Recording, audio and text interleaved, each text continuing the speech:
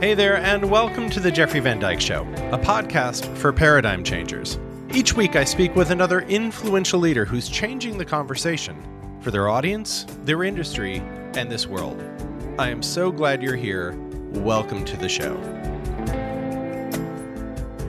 So often in the world of change making, of paradigm shifting, we talk about people having a voice, about people being heard, about listening across cultures, listening across the table.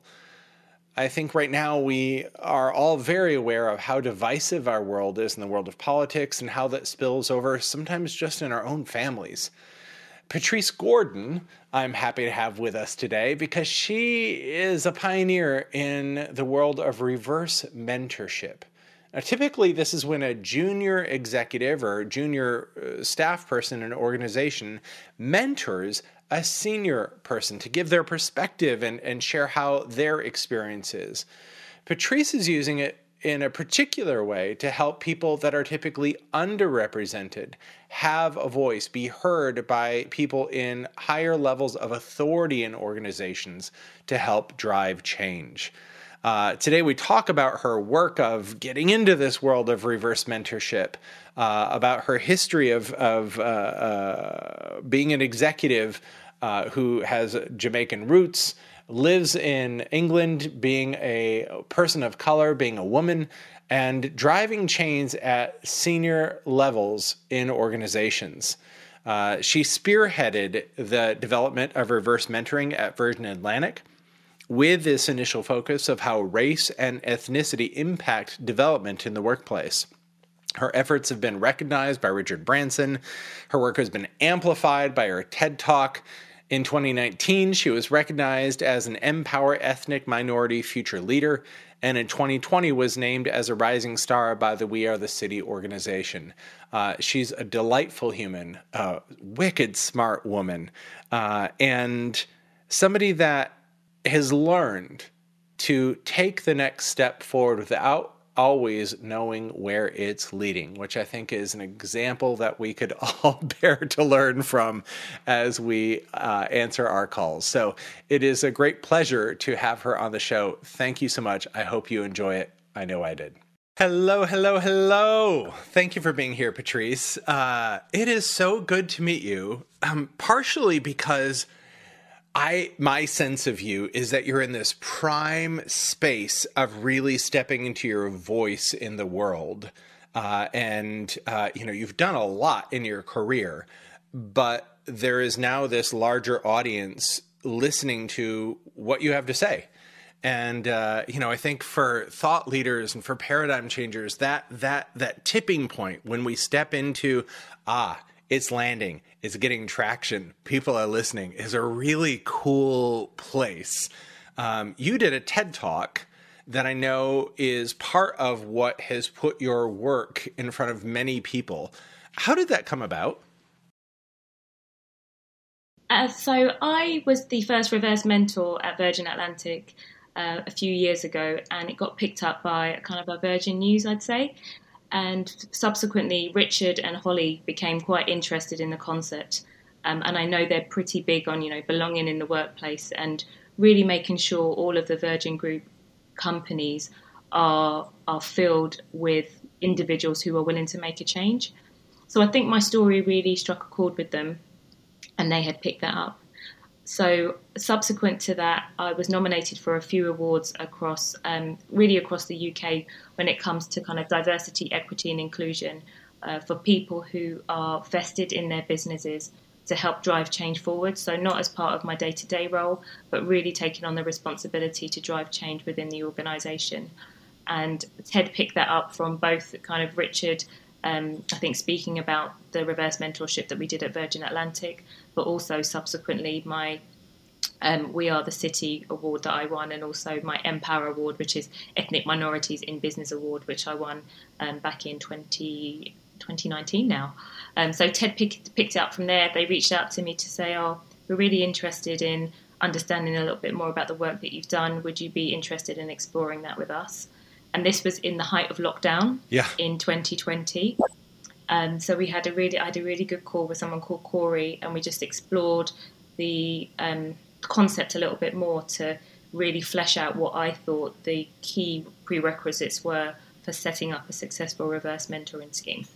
That is so cool. That is so cool. And you're working on a book. You've got a book coming out as well, yeah? It is coming out on the 1st of November. We have a publishing date with Hachette US, and it's called Reverse Mentoring, using it as a tool to build a more inclusive workplace. Congratulations. That's really great. Thank you. I'm very excited. Yeah. Author in the making.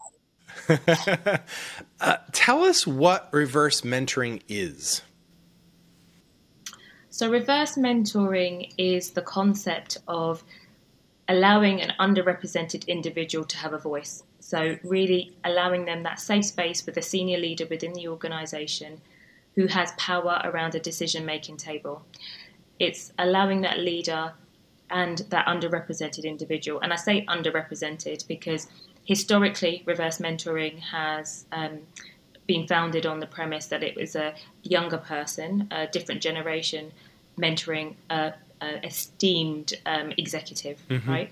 But actually, research has found, and especially subsequent to all the events that have happened over the past few years when it comes to change that is required in the world, it's actually much more effective if we use it as a tool to listen to underrepresented individuals. So not restricting it to age, but we can look at gender. That's becoming much more common.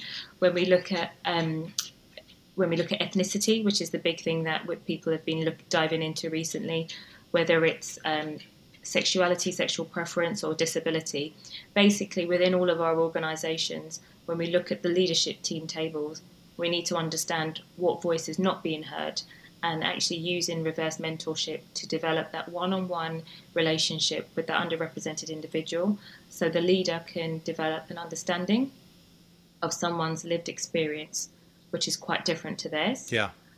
But also really sitting at that table and thinking, right, I can't put myself in their shoes, but I can empathise. I can understand a little bit better because I've developed this one-on-one relationship with someone who's a bit different to me and different to the individuals that are sat around this decision-making table. I love that because it's so rare that we have the opportunity to talk to somebody that isn't normally in our circle, whatever our circle is. Right? That we get so insulated and isolated in who we surround ourselves by and therefore our worldview, that it can become quite myopic. And, I think that is a systemic problem in large organizations, especially. How did this come about? Like, how did you first get involved in reverse mentoring? Where's your origin story around this work? I like to call myself the unintended spokesperson. So every organisation, every organisation I've been in, I find myself in this space where I am sat around the table with senior leaders, but also I'm the voice of the people as well. So I feel my voice transcends between. I accelerated in my career really early, very quickly. And subsequent, I always was very close to people who I worked with at the start, but also I'm able to converse with senior leaders very well. And that's been a quality and a trait that I've always taken with me. I always try to, when I'm at the decision-making table, think about how our decisions are impacting our people. And as such, I always try to keep an ear to the ground. So this opportunity came up because I was sharing some of my views with the head of people and talent experience at Virgin Atlantic, and we used to catch up. She was kind of my mentor coming into the business, and I was always really keen on making a change. I think when you accelerate really quickly in your career, I think you could probably appreciate this. You get to a certain level and you think, right, okay, how am I making a difference and how am I making an impact? Apart from the bottom line to the business, but what do I want my legacy to be? One of my favourite books is a book by Sidney Frankenstein, which is around super bosses. So it's about what type of boss do you want to be? And when I accelerated really quickly, and I was a finance director at Royal Mail, I really had to sit back and ask myself, what do I want my legacy to be? And I vowed to myself that each organisation I go to, I need to have the ability to make a difference and make an impact. So when I first joined Virgin, there were a few things that I thought, we've got some great opportunities here, and I really want to drive forward change and leave my mark. One of the first things that I supported them and drove forward was our first finance graduate program, essentially, a finance apprentice scheme. Such a great brand such as Virgin Atlantic, with the reach that we had, we didn't have that. And so for me, that was really important to me. And the reverse mentoring was, again, one of those things where we were thinking of doing it. The head of people experience said, actually, Craig is really interested in understanding the experience of a black female, particularly because he didn't have a black female that he was close with in his circle. And so he wanted that relationship to be facilitated. And who is Craig? And I was more than Craig Krieger, the ex-CEO of Virgin Atlantic. Great. So this was all started with Craig. And I was more than happy to put myself forward and be part of that process. I'd met him a few times in meetings, so he wasn't completely alien to me. And I think the structure at Virgin is such that it's a very welcoming environment, so you feel quite comfortable conversing with senior leaders. But this is not from a professional perspective. This was more personal and deeper, right? So really allowing myself to be vulnerable with him, to kind of give him a plotted history of my life story and what my views were in terms of where I thought we could do better, or where I feel like being a female or my race particularly might have impacted me throughout my life's journey. Was it strange or difficult to be vulnerable, to share personal information in a professional environment? Like, was that, or is it that, no, because of the culture we already had, it wasn't such a big deal for me? I think one of the things we have to really be conscious of is psychological safety, and really acknowledging whilst the culture might be really nice and safe, actually in this environment where you're sharing, some details with a senior leader, it's important for you to set that up front. And so Estelle, who set it up for us, was very clear around boundaries, how we keep the space safe, and really he was very open, and I was very open in terms of being comfortable and saying, actually, I'm not comfortable in answering that, or him being really open to saying, is there any topic that's off limits? Mm-hmm. Which I think if you're entering into that kind of environment, we should really be conscious that there might be some topics that are off limits, but also really honing in on that psychological safety, the confidentiality piece, and I think intentions are really important as well. So part of my research has shown... Sorry. Go ahead. Part of my research has shown that lots of organisations have started reverse mentoring over the past 3 years in particular, as a response to some of the social and the political unrest. As a way of listening to employees, leaders have gone into this reverse mentoring space, as well as lots of listening exercises, etc., etc. But actually what the research then goes on to show, and from individual one-on-one interviews that I've done with leaders and with individuals who have been mentors through my book, I've learned that actually up front, there's a lot of work that you need to do to set the intention for the program. So what is the intention of the program? What are you going to do with that information that you gain? Is the company, is the business, is the leader at a position where they are willing to take action from what they've heard? And it's one of my favourite terms, which is, don't be an organisation which is an arsehole. And by that, I say that very clearly and deliberately, an arsehole, because there are lots of organisations who go out and ask their employees, how are you feeling? We really want to listen to you. We're really intent on making a change. But it goes into this hole of the organisation asking a lot from their employees and then not reciprocating and giving back in terms of, we have asked you, we have listened, and as a result, this is now our revised roadmap. This is now our revised plan of action. There is evidence of lots of listening. You only have to Google it to understand how many firms and businesses are really keen on saying they've come out with a new initiative, or they're going to do some listening exercises, or they've started this program. But actually what is really lacking is that action plan that comes out of those exercises, and the commitments from leaders to then say, right, we have listened, and now we are ready to take corrective and decisive action based on what we've learned. And there's a whole couple of chapters in my book around how you take that forward and how you build that in and how you ensure that there is the environment, what's the infrastructure around reverse mentoring to make sure it's successful as a whole within the organization. So it's not just a one-off thing that somebody's doing, or we're not doing a bunch of it, but then doing nothing with it, which of course is incredibly demoralizing.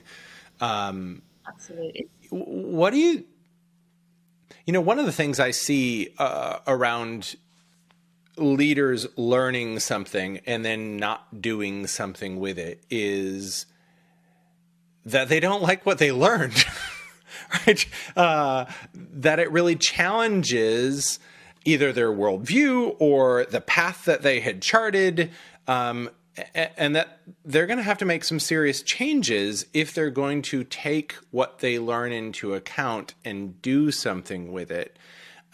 I'm curious, you talked a little bit about psychological safety in the container and setting it up, and I'm sure there's a whole lot that goes into that. In terms of the leader side, what needs to be set up for them not to be assholes, for it to not be a vacuum of learning, but actually to create a deeper reciprocal relationship in the organization? So there's a few things that I think. The first is really assessing where you are in terms of organizational trust.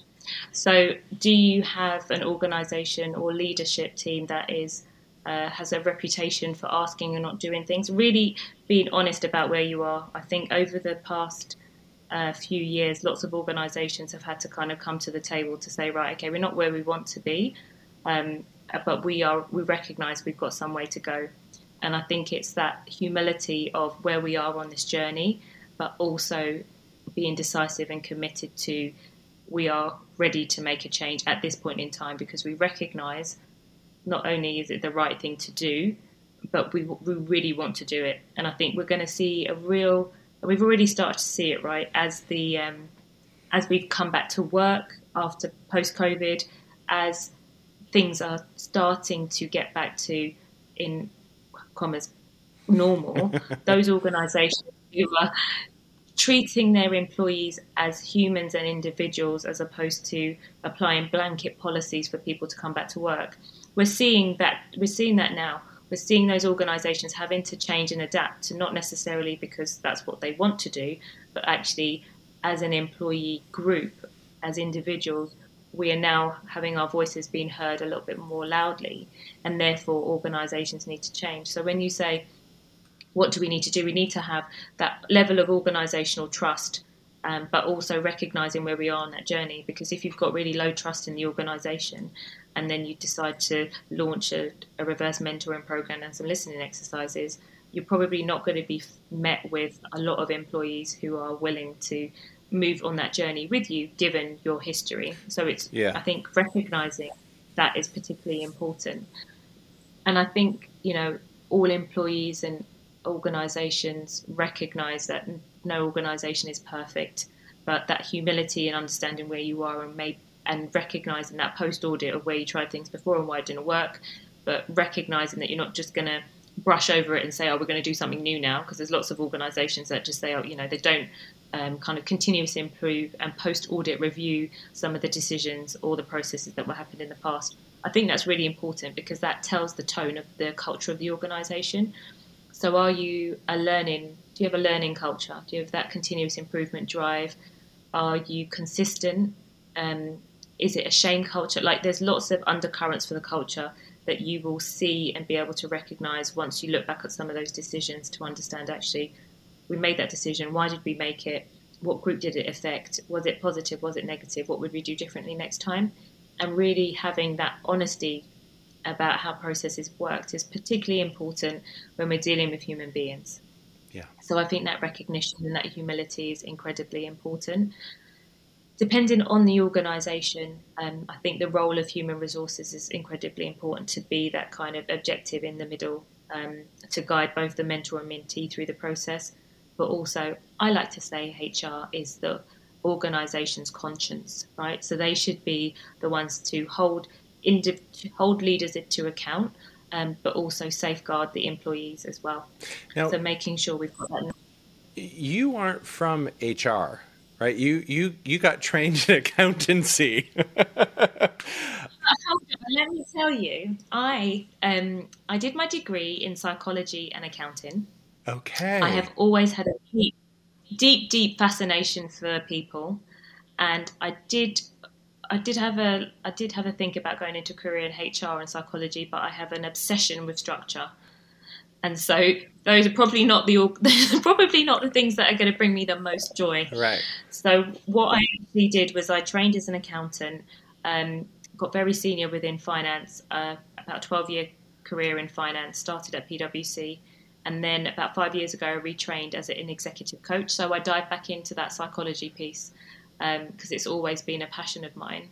And I recognised that in my lifelong career, I could always move from finance into basically whatever field I wanted to move into, but I couldn't move from, say, HR into finance if I wanted to. So Right. I think I've got a history of playing to my strengths, which is numbers and structure and people. But now I guess I'm just on a different part of my career where I'm ramping up that people part.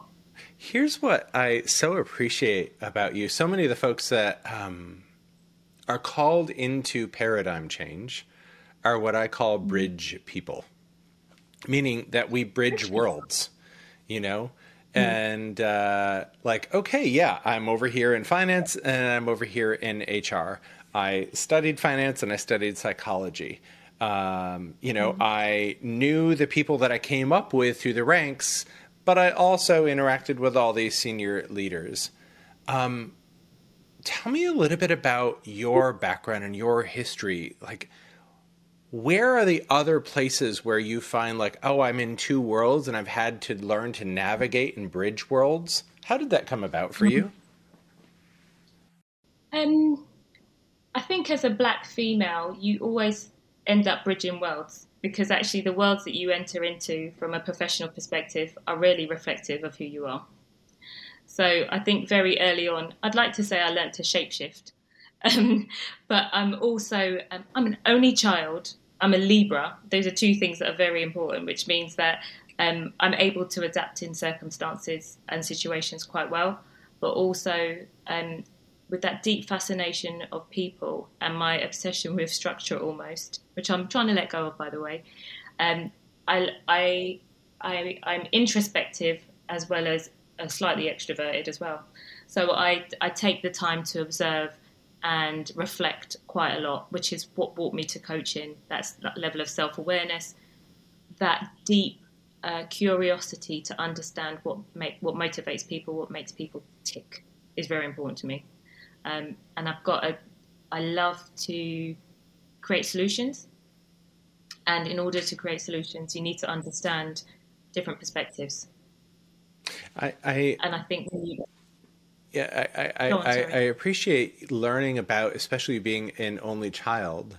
Well, because I can imagine being an only child being very observant, right? Looking at things, peeking underneath them, seeing how they work, and being around a lot of adults and learning how to speak adult, if you will. And,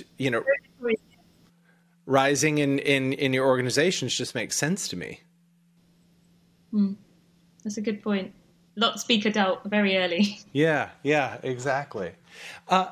What have been your biggest surprises? Because you did this first reverse mentoringship with Craig, and since you've rolled it out in the organization, yes? Yeah, so we did a pilot scheme with the senior leaders, with the leadership team. We were due to roll it out to our senior leadership group level, and then we hit a blocker with COVID. So it's on the roadmap for us to do in 2022. But actually, subsequently, what really surprised me was A, the pickup that it got with Richard, B, the pickup that it got with Ted, and then subsequently to Ted, literally a week after the TED Talk came out, I got an offer from Trident to represent me as an agent, and they were really interested in me writing a book. And so this thing that I had done to help leave a legacy within the organisation, but also drive change to ensure that our organisation was representative and as inclusive as it could be, led to almost this snowball of activity in regards to doors that opened to me to have conversations with really senior leaders, with organisations that have invited me in to speak to their people about launching a scheme, the research that I've subsequently had to do for the book, my podcast on Dare to Lead with Brené Brown, one of my absolute favourites, and just the alternative path that this has opened up for me has been my biggest surprise and biggest blessing. So here's what I find fascinating. Most of the people that I work with have a sense of a calling, right? And they come into my world like, this is my calling. And, part of my work is to help them package their work so they can bring it out to the world. And then sometimes your calling comes and nabs you.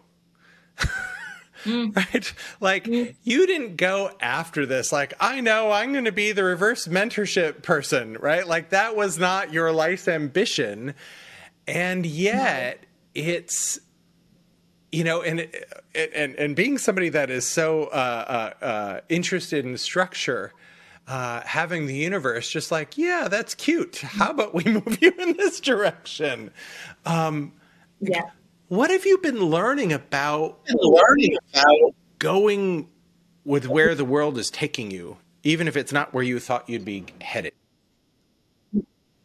So I guess without going into detail, my personal life had a bit of a train truck hit it a few years ago, round about exact same time that this was going on.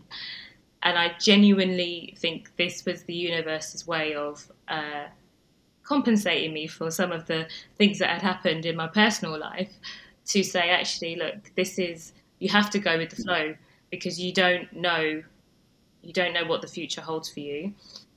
I'm very spiritual and really deeply rooted in faith. And whilst you're going through it, it's really tough, I also believe that the best is always yet to come.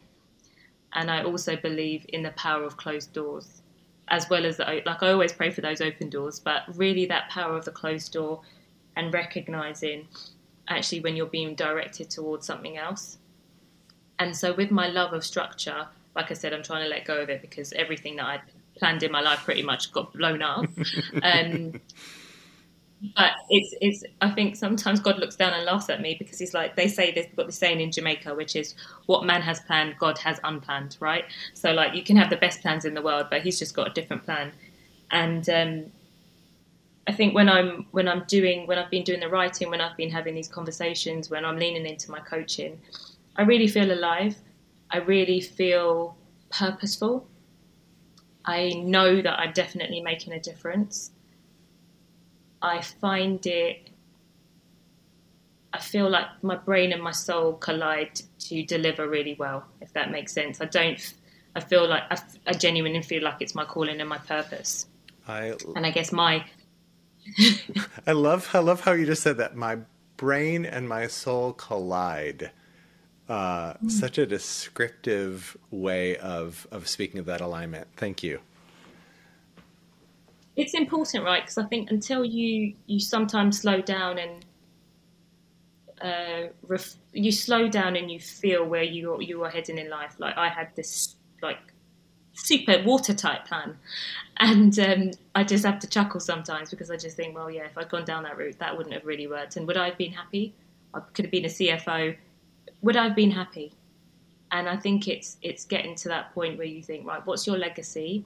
What do you want to leave in this world? What do you want to be recognised for? I think my coaching training really helped. It's probably better for me than anyone else, because when you go through the coaching qualification and the questions that you explore to ask your clients, actually the first person that you ask is yourself. Yeah. And you reflect on, when you're in that rocking chair, when you are 70 years old, looking out on the porch, what do you want to be remembered for? What are your poignant moments in your life that you're going to remember? And really what matters, what really matters at the end of the day. And if you can try and bring some of that feeling into your day-to-day life and day-to-day flow with the intention of what you do from a day-to-day basis, then it's not incongruent with where you want to be. You know, your actions today shouldn't be too far away from where you want to be in the future. And there are some things that you need to do for a period of time in order to, you know, I would not be where I am if I hadn't started my career in finance, if I hadn't spent that time in finance, if I hadn't honed that skill. Every single step that I took got me to the point that I'm at today. And that's how I know that I'm in flow. What would you say your bigger mission is? Like at a large scale, like what's the change you want to help make in this world? This is a very big question. I know it is. I think if you had asked me a few years ago what my mission was, I would say that my mission was to help people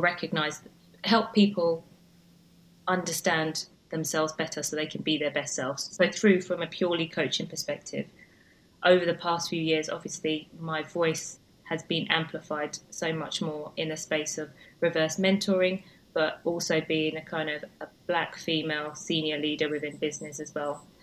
And with everything that happened kind of 3 years ago, and you started the podcast by saying this, I've really started to find my voice and use my voice for things that are bigger than, say, my organisation, right? So too much is given, much is expected.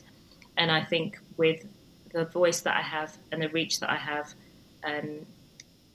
have no choice but to do good in the world. And for now, that is exploring reverse mentoring and helping organisations use it as a tool, not just as a one-off, but as a tool to help build more inclusive environments. And that the conversations I have with businesses are around, some contact me to say, can you come in and do a talk? We want to do reverse mentoring. It's great, we've heard your podcast, we've heard TED Talk, can you please come in and we want to do a pilot? And my challenge back to a lot of them is, where is the roadmap around it? Where are the interventions around it? We cannot have it as a singular intervention. We need to have it as part of an overall intervention. And one of my values and the things that I hold close is that I won't really be involved with businesses who are just thinking of just doing a reverse mentoring scheme by itself, because I don't think that's effective. I think actually it does more damage than it does good for people within organisations, and that's not the legacy that I would like to lead within those organisations as well. Yeah. So there's a piece there where I'm really trying to hold organisations accountable for delivering on what they hear in those intimate conversations that you have. So what are you going to do with it? How do you build that how do you share that with ERGs, enterprise resource groups? How do you empower those enterprise resource groups from what you've heard? What change are you willing to bring to the table? And the great thing is the level of conversation that I'm able to have with these senior leaders, there is no one for them to say, oh, you know, they need to sign this off, because they are the they. Yeah. They are the they who need to get on board with it. And so that's been a really fascinating piece. And I think having the platform with TED and with Brené and with the book and with, you know, the podcast such as your own, it's spreading that message and really becoming a thought leader in that space of inclusive leadership, reverse mentorship as one of those pillars. And I love the fact, I really enjoy and love working at Virgin, and I actually think it really helps me to be better at this other stuff that I do, because actually I'm not doing it from a external consultative perspective. Right. Actually, I have a real lived experience of how this plays out in the organisation, and I understand from a first person perspective how things can impact both leaders around the table and people within the organisation. And that's something that I'd like to continue to keep, because I think it keeps me relevant. And it also allows me to have deeper levels of conversation. Yeah, and trust. The old Patrice would have, and trust. The old Patrice would have said, no, you put yourself in your box, Patrice, and you can only do this. And like you said, this is it, exactly. And so I loved what you said, Jeffrey, around the bridging, because the bridging and the balance is something that I toy and battle with on a day-by-day, week-by-week basis of making sure that I'm giving myself enough to this career that I've built up and established, but also given myself enough to this calling that I have, which basically means at 11:15 on a Tuesday night, I'm on a session with you. Here we are. Here we are. You know, but it gives me life. It gives me life. I don't think this is a chore. I don't feel exhausted by it. I'm fueled by it. Yeah. That's how you know when you're in it. Here's what I so appreciate listening to you, and it's so good. You know, sometimes, as I mentioned earlier, people get that that, voice from God or that voice from inside that says, this is what I'm here to do. And, that's the picture, and I'm going to go live that mission. Asked you about mission, and it's like, well, here's what's on my doorstep, and it's almost like God saying, okay, all that control stuff, we're not actually going to give you the big picture. We're just going to give you turn-by-turn instructions, right? Like the GPS, at 500 feet, turn left. And that really teaches any of us to be in that deep listening space, coupled with action that, builds trust in ourselves, build trust in our path, and I think helps build strength in what we bring to the world. So Absolutely. Thanks for sharing your journey around that. If somebody wanted to set up reverse mentoring, what are some of the keys or pillars or principles that you have them look at? The organizational prerequisites, I like to say, which is understanding where you are with that organizational trust. So looking at your most recent employee engagement surveys and understanding perhaps, I'm talking about corporations who you do, or if you've got a smaller organization, really trying to have that one-on-one reflection point with the employees to understand where are you right now? Where is that level of trust? That level of trust is important because you're going to build on top of that to then figure out how far can we push this and how deep can we go given the foundation that we'd already set. Do we need to do some foundational resets before we start it? Or are we in a good position? Do we have a platform that we can launch it from? I think that's particularly important. And that's where you ask yourself and your leadership team some really tough questions as well. And that post-audit review, that continuous improvement, as I mentioned previously. Yeah. I think the role of HR, depending on the organisation, in supporting setting up the scheme from an objectivity perspective is really helpful. There's good examples of mentors being requested to join where you've got an organisation such, this happened with Virgin in terms of for a pilot, you bring people in who want to be change makers, who want to drive things forward. But then when you expand it a bit wider, you don't want to be exclusive. So you need to make sure that you are putting the call out far and wide for everybody to be welcome to have a voice within the program. So really balancing that throughout, really being clear with the mentees, and I call it assuming the position. So this is really flipping that power hierarchy around and ensuring those leaders are in a position where they are ready to have courage to dive in, vulnerability to obviously share their stories, as well as recognizing where they could do better. And I think sometimes your personal do better versus your organizational do better big difference. Quite difficult. Big difference. Yeah. Being willing to step into that, but also have leaders and senior leaders who recognize the importance and the value of diving into this relationship, diving into this program, because of the deep insight. And, everyone's talking about the empathy that leaders need now more than ever. I mean, it's not new, is it? But now leaders can't survive on it with, that emotional intelligence, that level of empathy is what people are now staying and recognizing with organizations now more than ever. So, we used to talk before the pandemic about the Gen Zs and how there's lots of different things, is the organization sustainable? what is the overall impact of the organization with the world.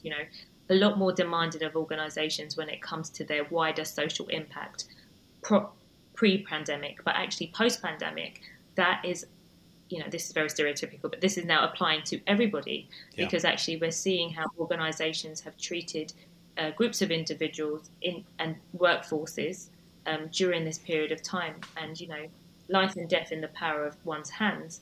And actually, what type of organization do you want to work for, who are going to safeguard your health and well-being, or actually treat you as a number? So that empathy is the key piece as we kind of move through this and going forwards, because never more now than ever are employees recognizing that we could just very much be a number, right, versus people. A voice. Years ago, I was brought to Columbia to do some lectures, and the people who brought me asked me to do a day with some political leaders and business leaders on the core wounds of the country. And I won't go into the process, but the result was really getting, the core wound is not being heard. And the main guy who brokered the peace deal with the FARC, the guerrillas, where there was guerrilla warfare for 50 years, told me this story.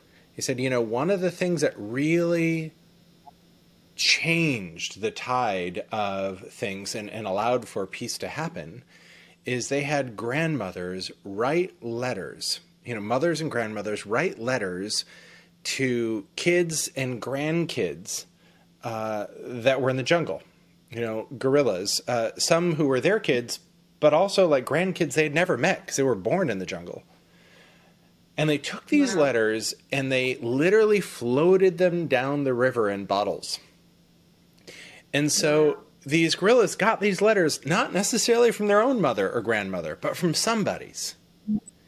And it gave them a voice, right? It had them feel heard, be heard. And now they, after that, as I said, we were starting a second round, now that the guerrillas were out of the jungle, for them to write letters back, which is about being heard. And I think anytime, if there's one thing I see in our world right now in a more amplified level than I've ever seen it, is people fundamentally not feeling heard and fighting for a voice.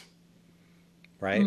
And I think we see it in our politics in huge, huge ways, in this country, in England as well, in lots of different parts of this world. So if I just, take the lens out from the specifics of reverse mentoring, to me, part of what this is about setting up opportunities with people who have power differentials that are different, or any differences, and creating space for those without voice to be heard. And I think without that in our world, we're in for a world of hurt. So I'm curious where you imagine this can go.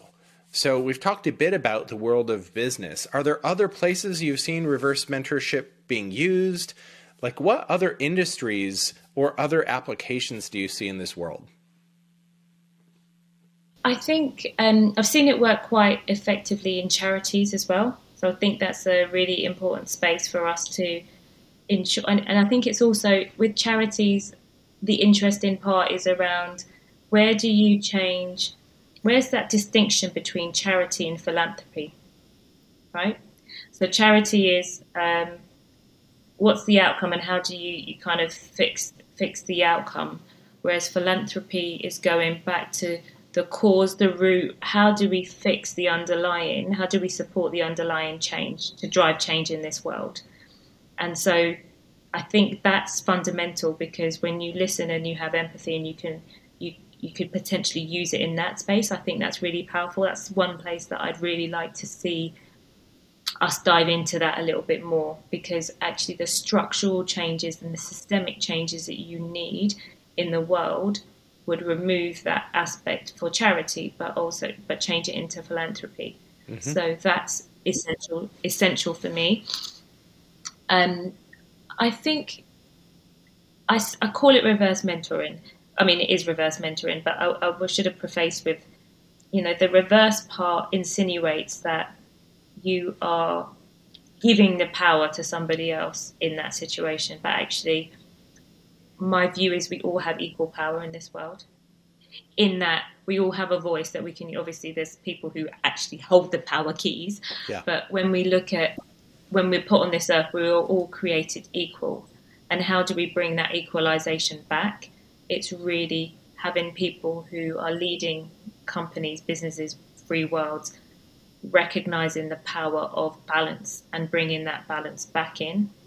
And this is where I feel real empathetic leaders who recognize the value of bringing that cognitive diversity around the leadership team table or around teams to help drive better outcomes for the world, I think is important. Have you explored this at all through the lens of coaching? Just purely out of curiosity. You've gotten into executive coaching and gotten trained in coaching. Have you explored doing any of it in that world? And I have been asked to support some leaders who are going through kind of reverse mentoring. So really just trying to get their head in the space of, right, how do I take this knowledge a little bit further and what do I do with it?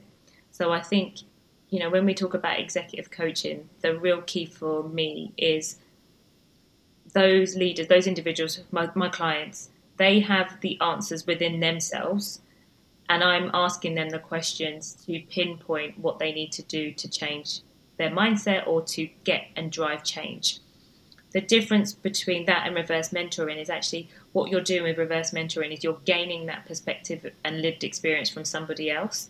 And then you're trying to figure out, right, how can I take that information to drive better outcomes for not only that group of people, but also expanding my mindset so much that I'm not just thinking about things from my lived experience perspective and making decisions from that, but actually I can now bring in someone else's viewpoint. But actually now, because I've got 2 points to triangulate from, actually being more open and more curious to seeking those other points of triangulation, so that when we do make decisions where, you've seen it in the news, right, where some leaders or leadership, they make decisions and the end point is, you've got a marketing campaign that looks like X, and you're like, how on earth did that marketing campaign get live past the leadership team, past the marketing, past the production guys, past the creative team? How did all of that happen? And you came out with that marketing campaign and you felt as though that was okay.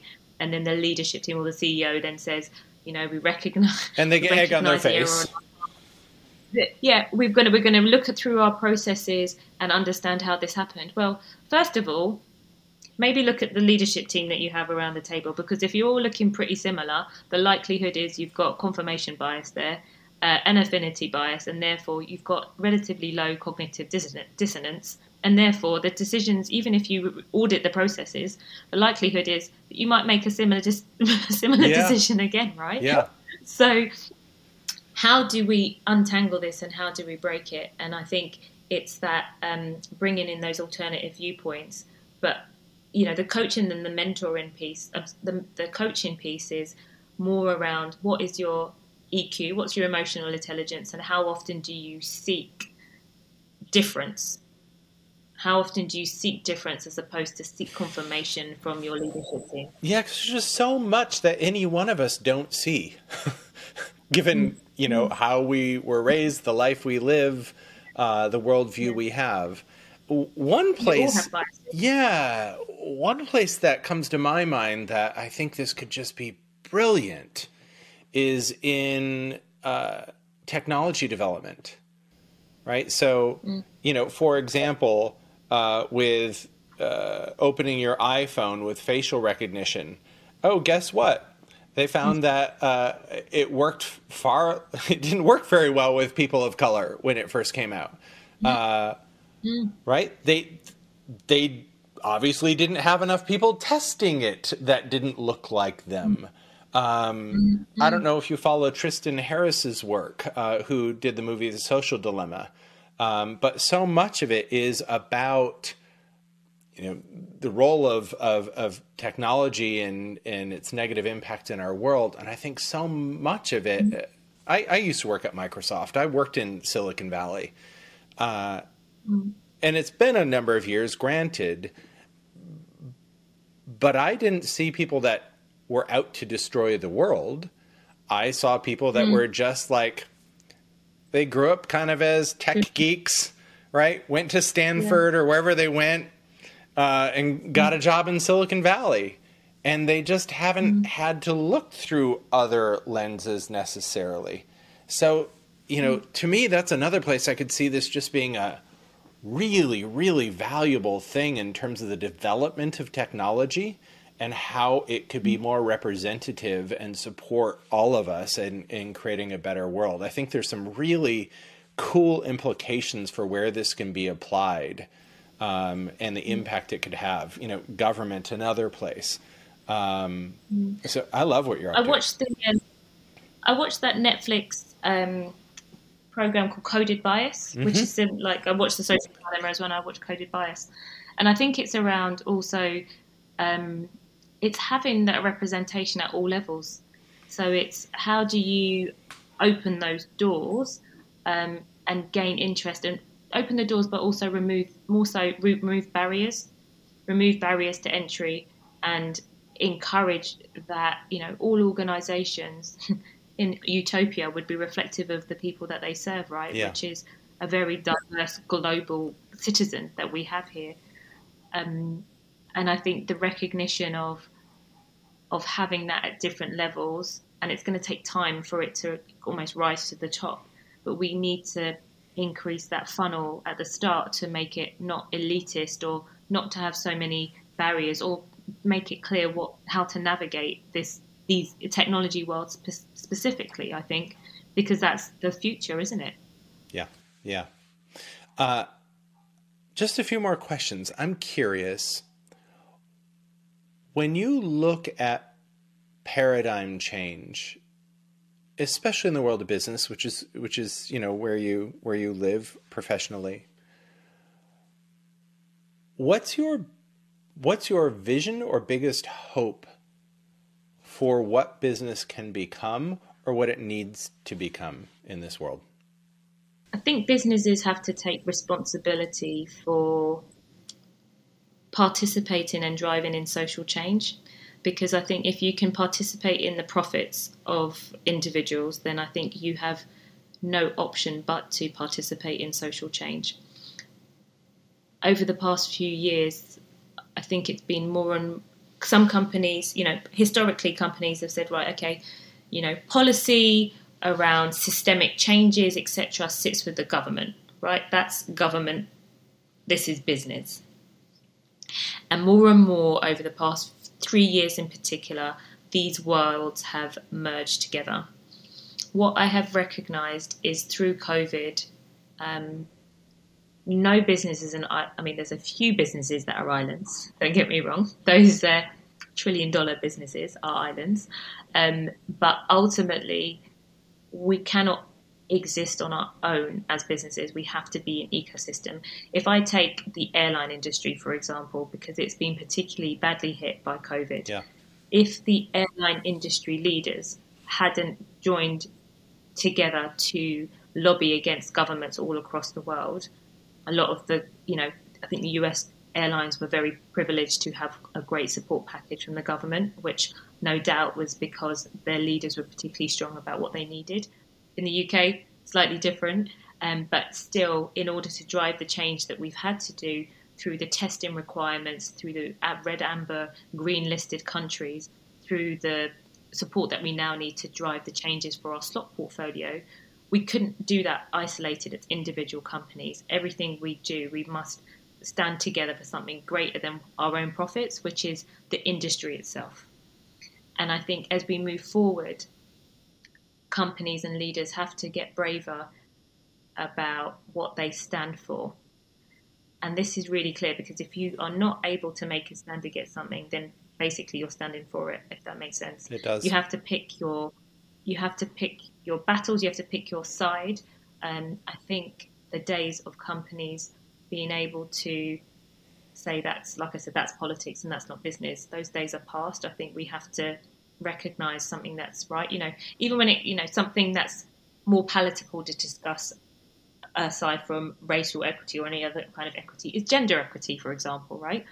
So gender equity, when we look at that across leading organizations, is incredibly poor. And there's lots of reasons behind it. But yet still, the facts are there and the facts are pretty clear as to how and why it happens. But there has not necessarily been the corrective action there for us to balance that back out. And actually, this is something that, I always bring it back to gender because there's some stuff around kind of ethnicity, which is a little bit more difficult to track. But actually, gender is so much easier. And we know what the problem is. We've got the evidence. We still haven't collectively, globally tackled that or been able to, really change it. But individual company by company, we can't do it. We have to do it as a coalition, as industries need to come together to stand behind certain things to drive change. And we cannot do it all, that's for sure. But we should be able to pick the things that we think are important. In the same way as I feel sustainability and net carbon zero emissions, for example, is an easier thing it's more palatable and easier to kind of tack something onto, that we're going to have a plan to drive this agenda. This agenda has become much more prevalent over the past, say, 10, 15 years, but we've got some other underlying systemic issues which have been prevalent for so much longer, but yet still we're not as decisive or as open about tackling them. Yeah, well, and some issues don't require one to look at power structures and threaten power structures and threaten systemic challenges we've had around gender or race or a number of things. Here's what I'm excited about. I'm excited about you being in this world and helping to build coalitions. You are a bridge person. I love that. It's true. And just listening to you, and even seeing that I'm still at Virgin Atlantic and I'm doing this work, right? I'm keeping my feet on the ground and I'm engaging in supporting other organizations and adopting some of this work. It's giving you that real-time experience of being in multiple worlds at once, of building coalitions. And I really love your willingness, whether you go kicking and screaming, whether there needs to be a Mack truck incident or not, to go, okay, I'm going to do this step by step. I'm going to listen. I'm going to follow. I'm going to do my best to lead. It's really great. So thank you. Thanks for being in the world. Thanks for listening. If there is, yeah, absolutely. If there's one thing that you've learned that you wish everybody knew, what would it be? Oh, just one. I would say and I said this all the time, but be grateful for the closed doors. Yeah. Be really grateful for those closed doors, because you don't know where they're redirecting you to. And I think the closed doors really tests a person's resolve, attitude, faith, general sturdiness within those closed doors. When you don't get what you want or what you think you want, those are the real moments where your resolve and your personality, behaviour is tested, and really, go through those feelings and look back at every single door that has been closed on you. And I think most people will recognise that the best is yet to come, and you hadn't quite reached it. And if you'd got that, then you wouldn't have got that. So really taking that time to look at not only the open doors but the closed doors, and when that opportunity comes up, something that I practice or try to practice is when I'm disappointed and I don't get what I think I wanted, is more live in the moment reflection. I can throw my toys out the pram very, for a short period of time, but really just trying to park it and then just, not park it and move on, but understand, dissect it, try and figure out how did it happen, but recognise that, okay, we need to park that now because we can't move forward if we're dragging all that baggage with us. we can't. Yeah. So it's about going through it, letting it go, and then right, okay. Which is why I'm doing things one step at a time now. I love it. One step at a time. I love it. I love it. Patrice, I cannot wait for the book to come out, to share that with my folks. November 1st, we've got our pub date. So we can have a party then. Until then, where can we find you? Where can we find you, follow you, stay in touch with your work and your voice? You can follow me on LinkedIn. That's Patrice Gordon. And my website address is www.eminere, so that's EMINERE.co.uk. All right. Beautiful. Patrice, thank you so much for being here, for sharing your work. And I can't wait to see where you go and what you have next for us. Thank you. Thank you so much for having me, Jeffrey. Hey there, thanks so much for listening in. If this conversation was powerful, if it stirred your soul or inspired your journey, then be sure to share it with a friend. Just copy and paste the link wherever you're listening to this podcast and text that link right now to a friend that you think would be inspired by this episode. And if this is your first time here, be sure to click that subscribe button over on Apple Podcasts, Spotify, and I'd really appreciate it if you'd leave a rating and review so I can get to know you and your thoughts better. To learn more about the work I do with emerging and established paradigm changers, go to thecourageousmessenger.com. That's all for today. Thanks so much for being here, and I hope to see you in the next episode.